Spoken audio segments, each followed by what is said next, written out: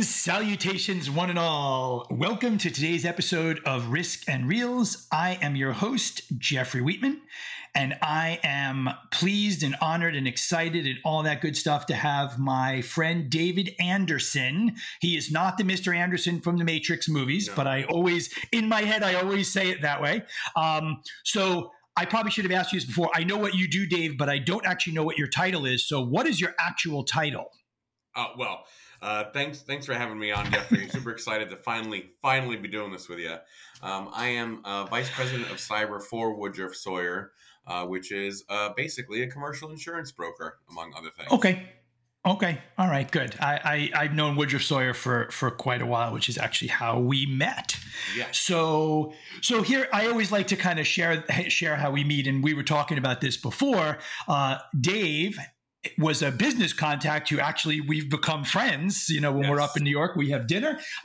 So I love the fact that we've been able to build that in spite of the fact that I am old enough to be your dad. I think we talked about that at dinner. You know what? People my age tend to be a little bit more boring. So we actually like hanging out with younger people. Keeps it interesting. So I've found that younger people are getting to be a little boring, but that's just probably because I'm getting old. That's really the issue. That could be. You know what? As much as we try, keep getting older. It does not stop. Yeah. All right. So we are going to start off, as we always do, with a movie question. So let's see. Okay. All right. So here's a question, and if you answer it or not, however you see fit. What is your favorite heist movie? Okay. Heist movies, by definition, are not really my favorite movies. But if I had to answer the question, which I will because I'm a good sport, I'll probably say the modern sort of new Ocean's 11, Ocean's 12. I have to say my favorite one was Ocean's 8 of all of them. I just think that the star power and the cast of the all-female version was, I think, a little bit funnier, a little bit edgier, a little bit more confident than I think the ones led by George Clooney. Although those are good too; those are great. All right. Well, the cast. The cast is nice to look at in either one of them. Yes. Here's my thing, and then I'll share my heist movie in a second. But I love the Oceans 11, 12, and 13 primarily because Bernie Mac. That dude was the funniest guy on the planet. And the interesting thing, if you know anything about him, his father died young, his uncle died young, all his grandparents died young, and he predicted he was going to die young, and he did. Yeah. And it was a shame. That guy just made me laugh. He was hit by a big truck, right? Wasn't he involved in a big? No, that was Tracy Morgan. Thank you.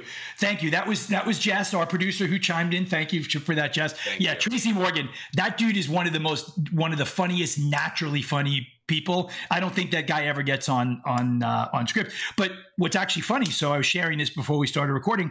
Last night, my wife and I went to go see Tina Fey and Amy Poehler. Okay. And as we know, Tina Fey was in 30 Rock with Tracy, and she always talks about how funny he is. So Bernie Mac, he either died of a heart attack or some cancer that shouldn't have taken him out. But anyway, okay. So my favorite heist movie, and largely because it's got this sort of backwards running thing, is actually the Italian Job, the remake with Donald Sutherland. Well, I don't want to ruin it. Well, you know what, it's old. So at the very beginning, they commit this crime. Donald Sutherland basically gets shot, and Ed Norton steals the whole thing, and the whole movie is about them getting back to him.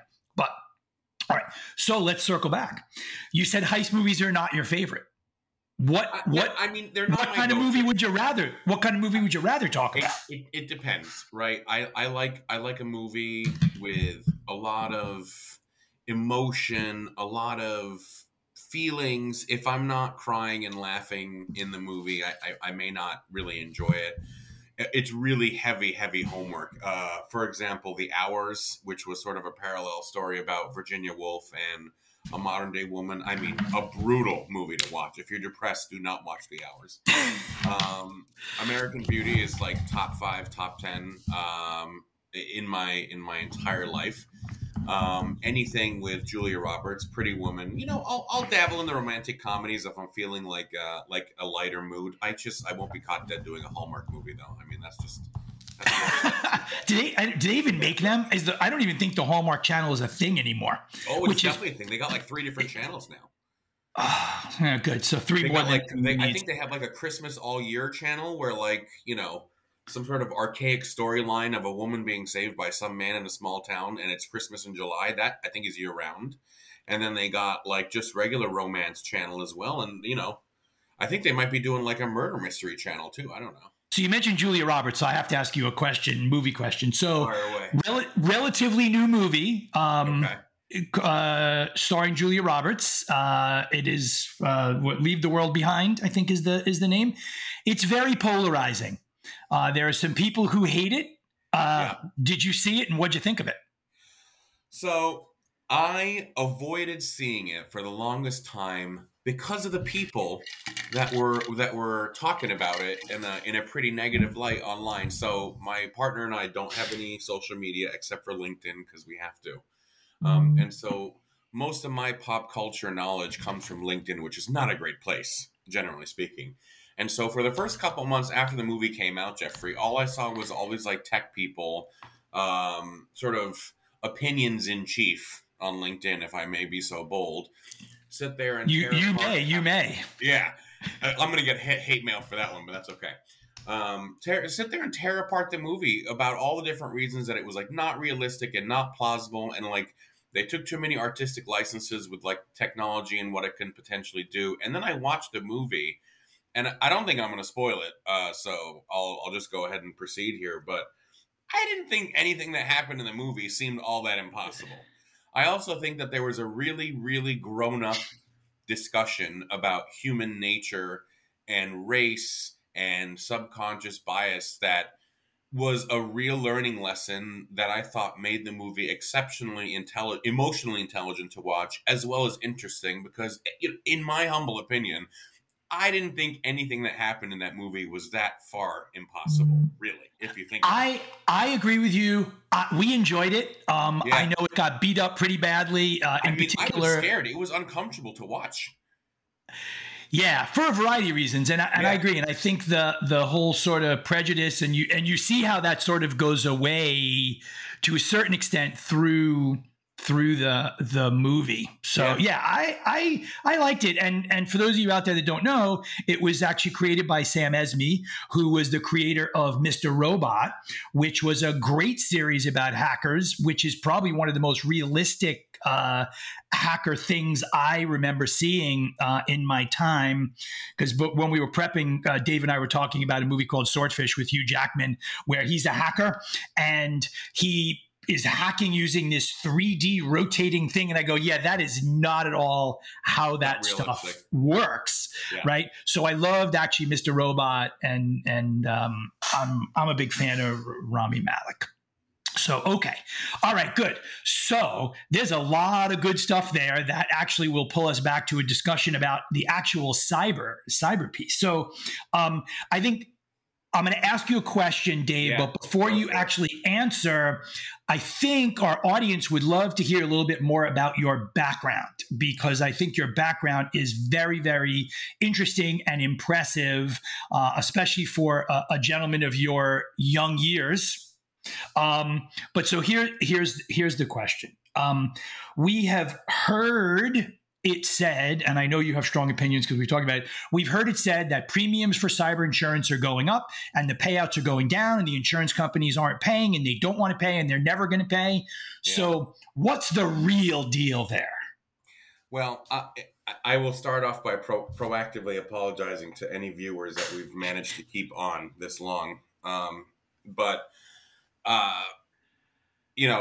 I've been in the industry for almost 11 years now, Jeffrey. I've almost exclusively worked on cyber and technology liability insurance, specifically representing my clients in the marketplace when they're trying to get coverage in place. So negotiating on behalf of our clients with the underwriters, working with the technical folks within the enterprise to tell the story that needs to be told in order to get the best possible coverage at the best price with the lowest deductible, etc. So, that's just a long-winded way of saying I'm an insurance broker. I just happen to be a broker for a more interesting line of coverage like cyber compared to some of the other lines that have been around for millennia. So, that being said, the cyber insurance market has always been a fast-moving and fluctuating market.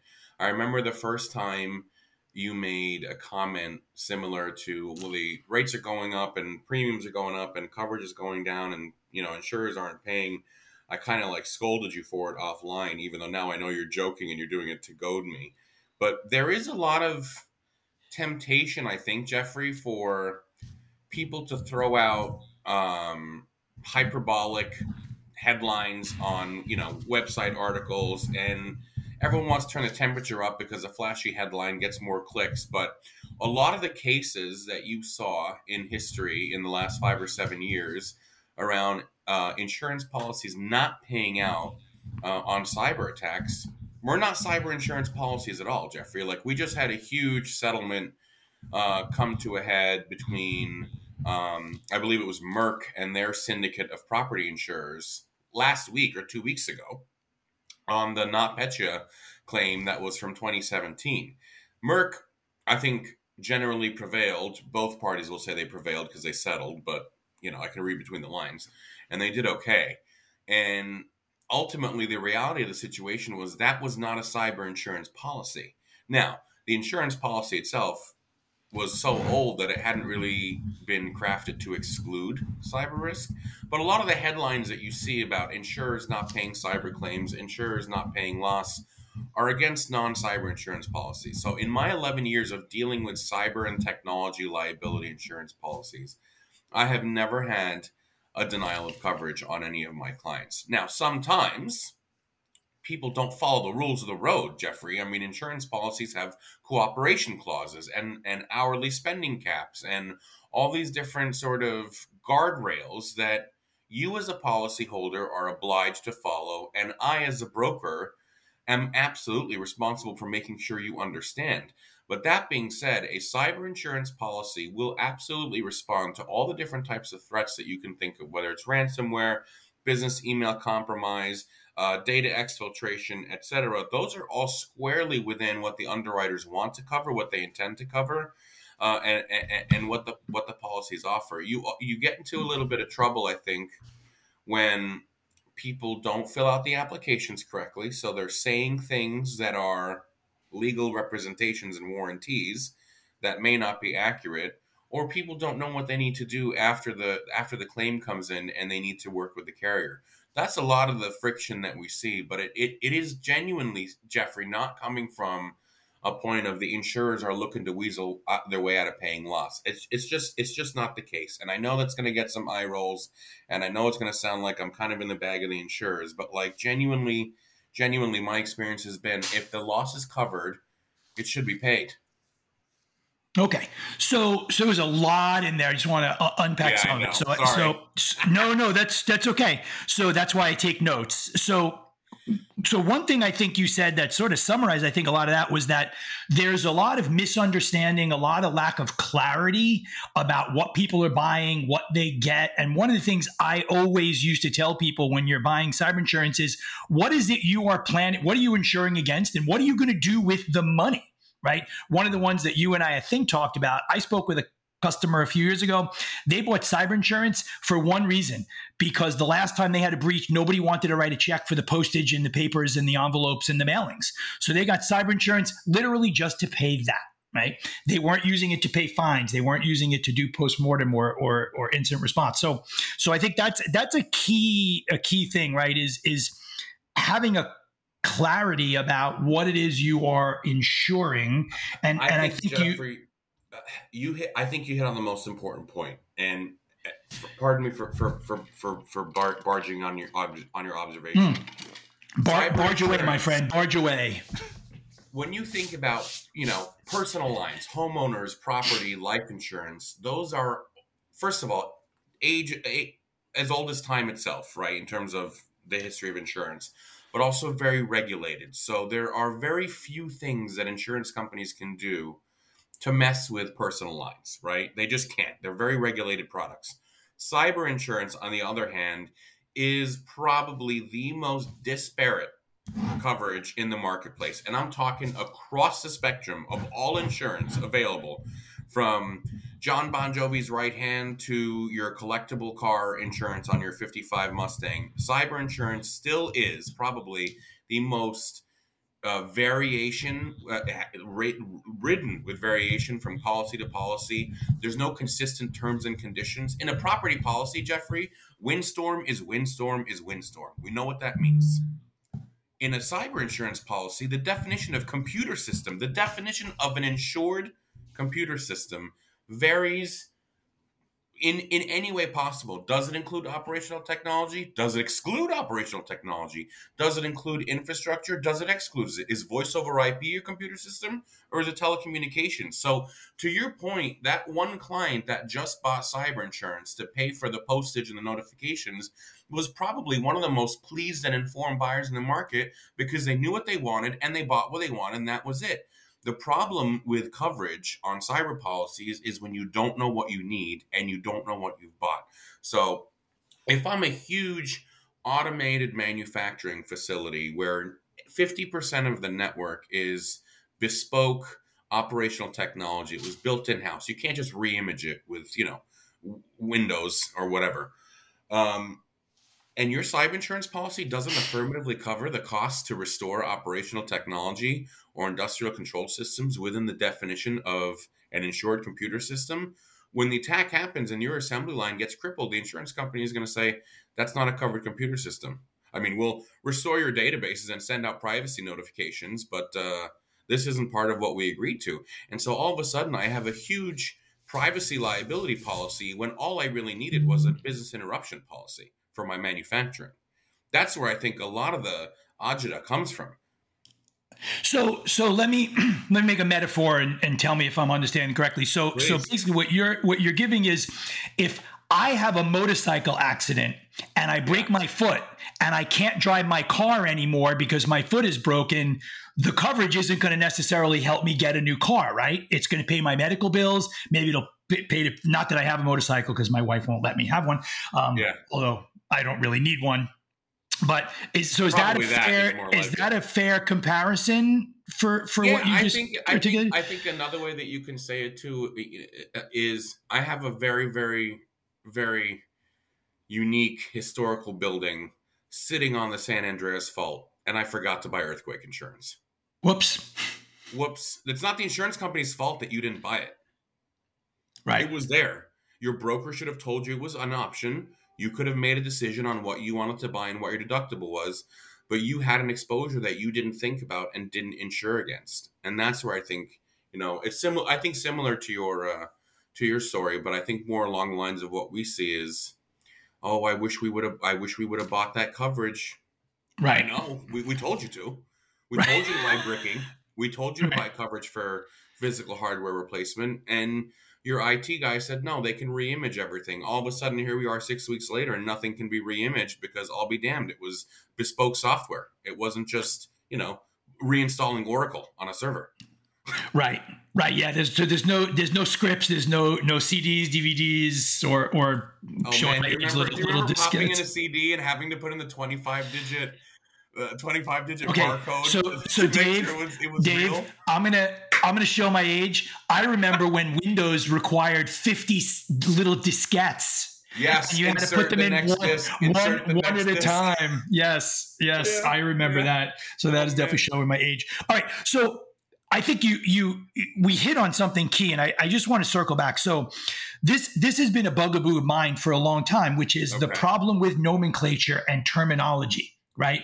When I was in consulting, as an example, the first thing I would do in every meeting was, okay, here are the terms I'm going to use, and here's how I define them. I don't care if you agree or not, but you need to understand, because I realized every project I couldn't learn. Right. So do you see a future, maybe short term, maybe medium, maybe long term, where we have defined definitions for computer system, for process, for OT and those things, because it seems to me that without that, people are going to continue to struggle.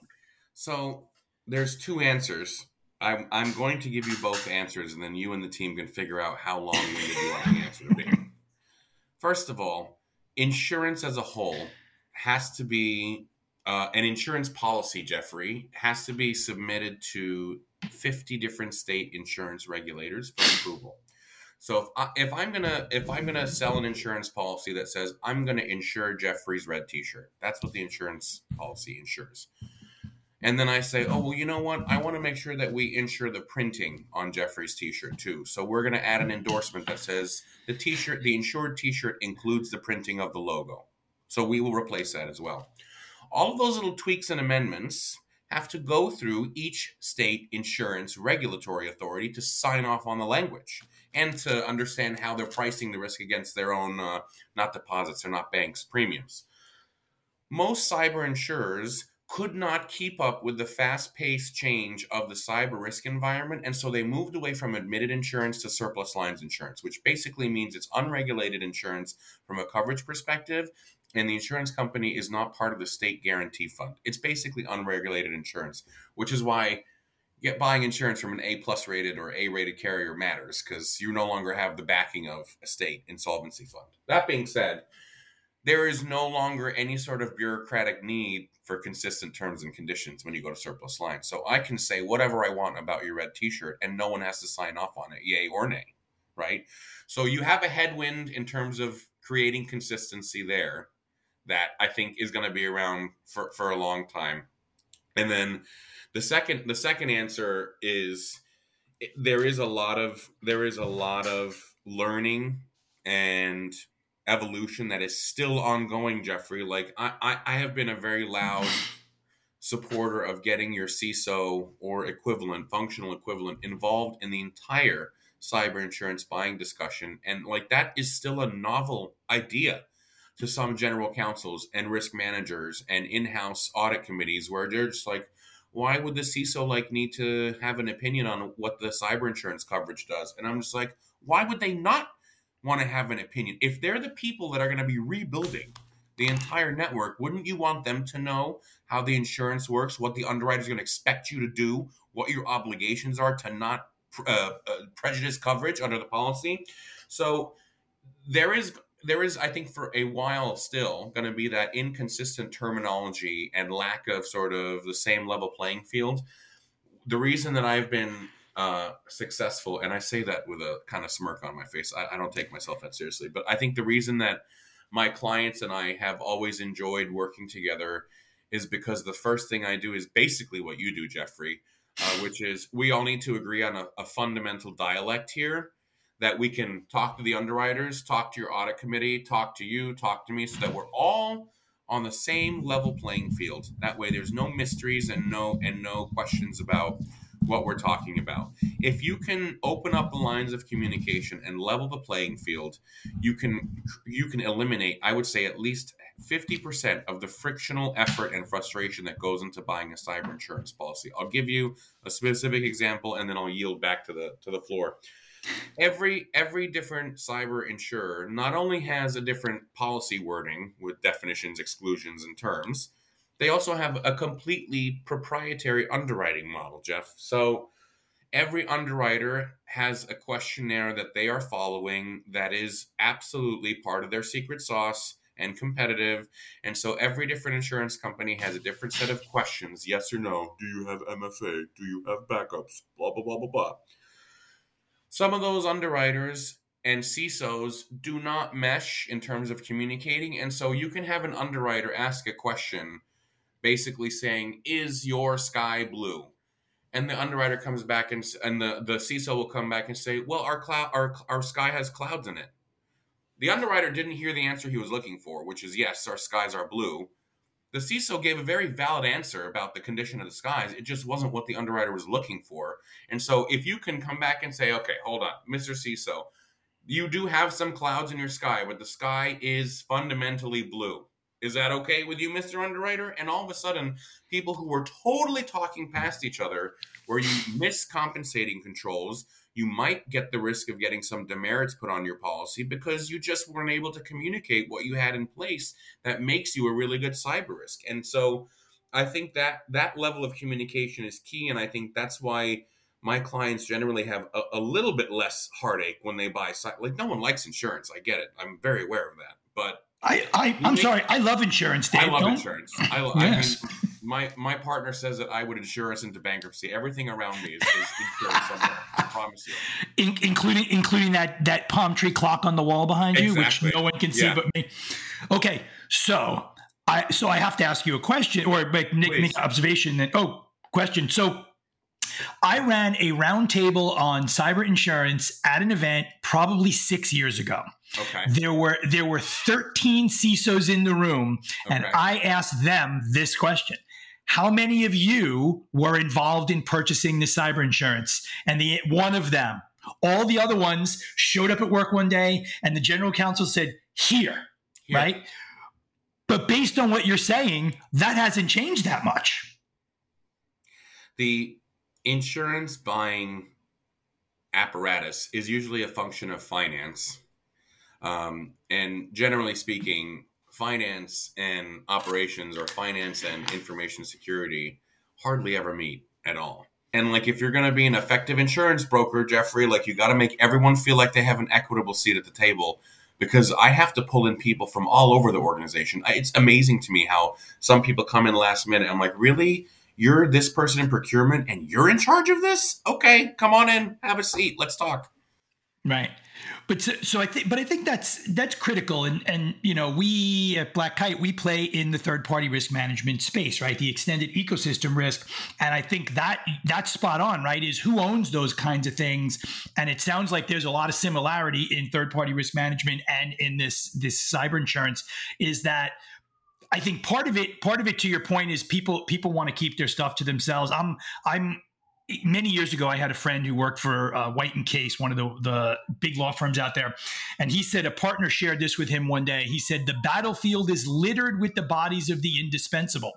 And what he was getting at there was that... I really like that. Like that. I've never heard that. Feel free to use it. You don't even have to give me credit. But I think that's the point, right? Is when we try to keep this stuff all secret, and in my previous role, there was a presentation delivered by one of my colleagues that said CISOs need to stop portraying themselves as wizards, right? Which is this whole big giant secret thing. And I'm a big fan, and I've said this on the podcast before, and I say it all the time.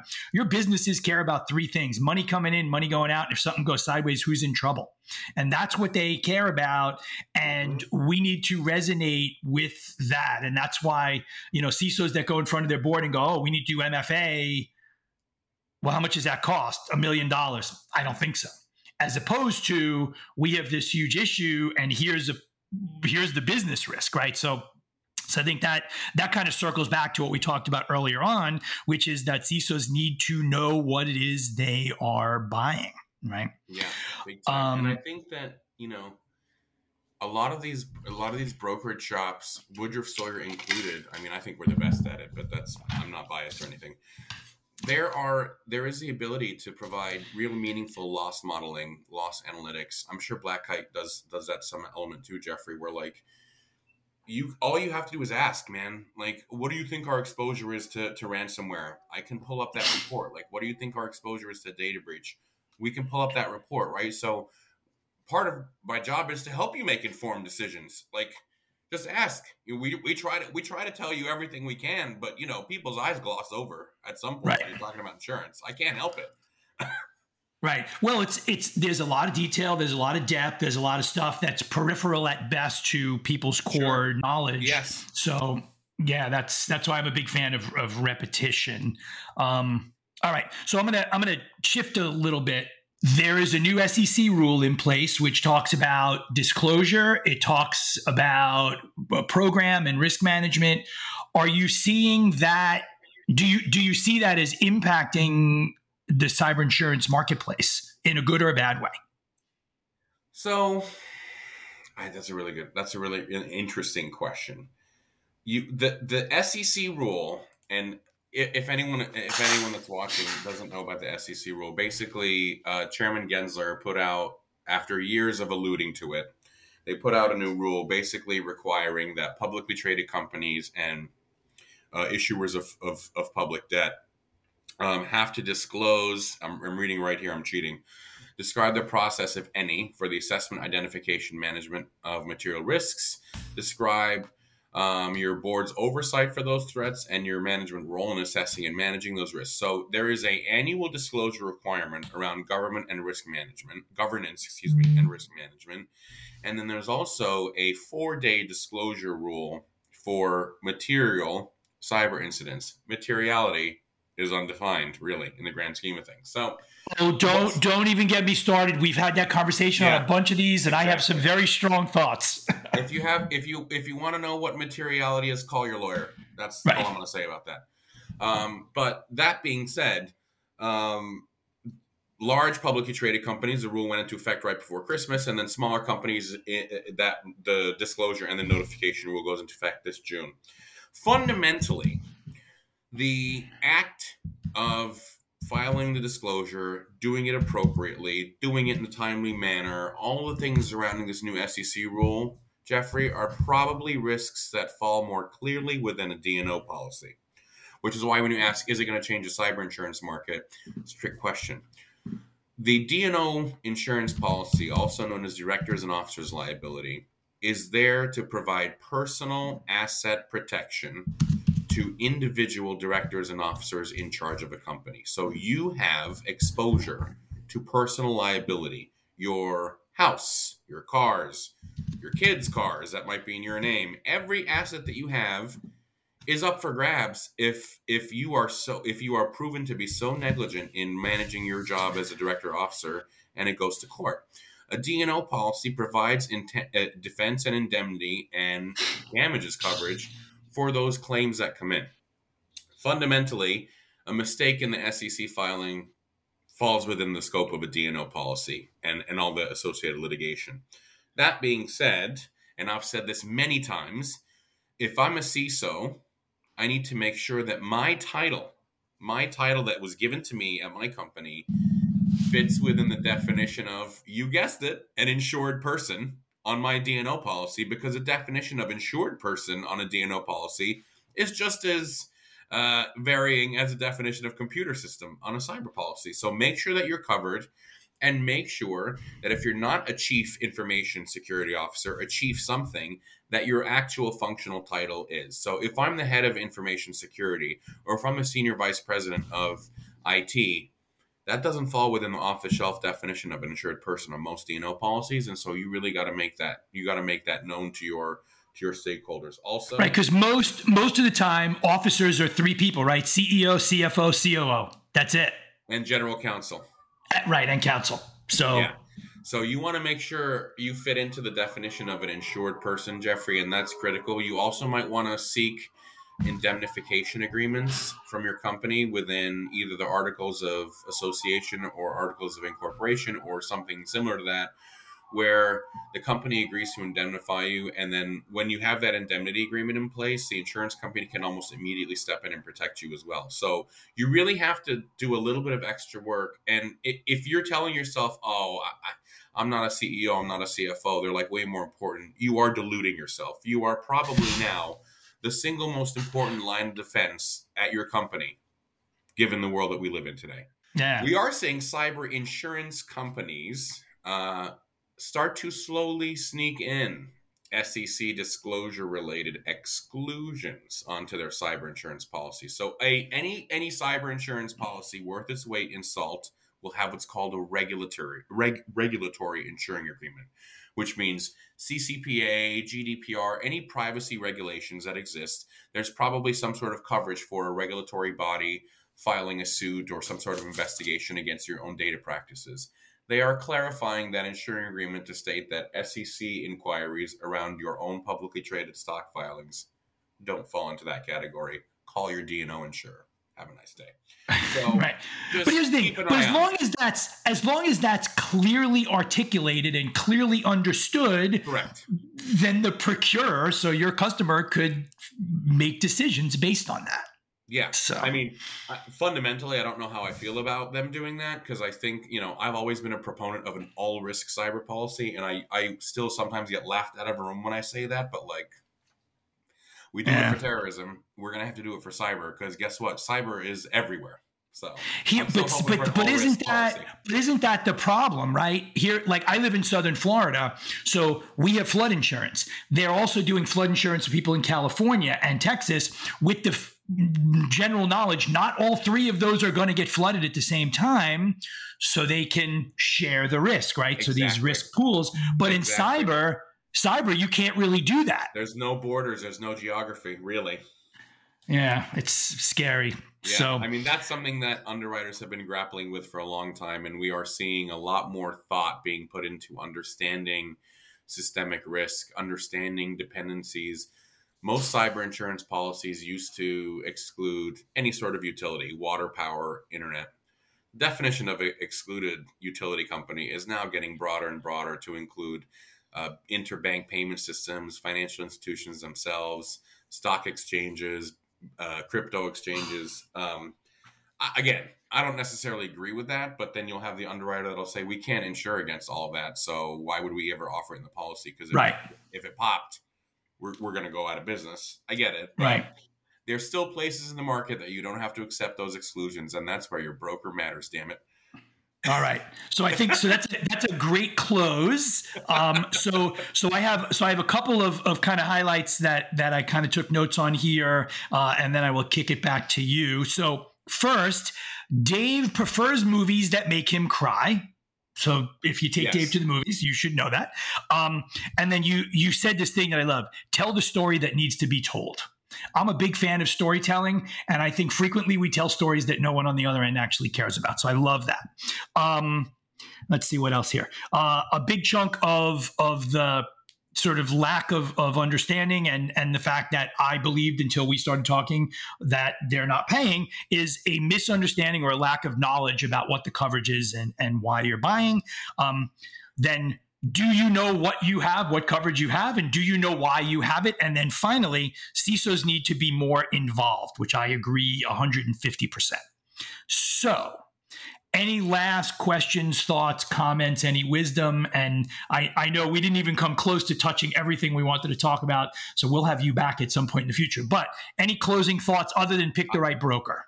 I think the last observation you made, CISOs need to be involved, is like if there was one message that anyone would take away from this entire podcast, which was a lot of nonsense, but I had fun doing it, is the CISO needs to be involved. Like if you're a broker representing a CISO and you feel like the CISO is getting stonewalled or the bureaucracy is hindering them from doing their job well, like do the right thing. Stick up for your CISO.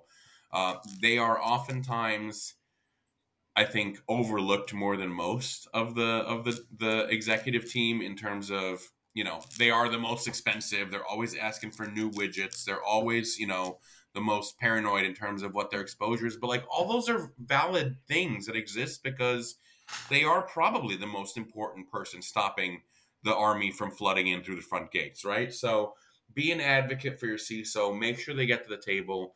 Do the right thing and make sure that your CISO understands their obligations under the policy. And I have found that when you do that as an insurance broker, which is a very commoditized business, Jeffrey, like it is really a commoditized business, you can really stand out with how loyal your clients are because like you made their day a little bit better. You made their job a little bit easier. You underscored their importance. So the only takeaway that I would really drive home here is get the CISO involved. A lot of the question marks and a lot of the agita goes away when you bring them into the cyber insurance buying process. All right. So CISOs matter. Love it. CISOs All right. matter big time. Big time. All right. Excellent. So, David, thank you so much for joining. This was super, super fun. And I'm actually going to push back and say this was not a lot of nonsense. I think this was actually a lot of really good stuff. Because to your point, I think a lot of our listeners are security people who are not having those conversations. So I love that. And we will definitely have you back. So again, everyone, thank you so much for joining us on Risk and Reels with our guest, David Anderson from Woodruff Sawyer. Definitely check Dave out. I know he hates LinkedIn, but he does post some interesting stuff. So definitely check that out. Stay safe, stay healthy, stay secure. Make sure you subscribe below so you don't miss all of our future guests. Wheatman out.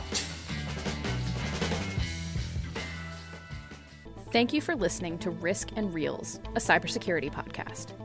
Be sure to follow us on Apple Podcasts, Spotify, or wherever you listen to riveting 30-minute conversation about movies and cybersecurity. Jeffrey will be on the road this year at some of the industry's biggest events, but you can always find him on LinkedIn and Twitter at Jeffrey Wheatman. This podcast is powered by Black Kite, the only security rating service to deliver the highest quality intelligence to help organizations make better risk decisions.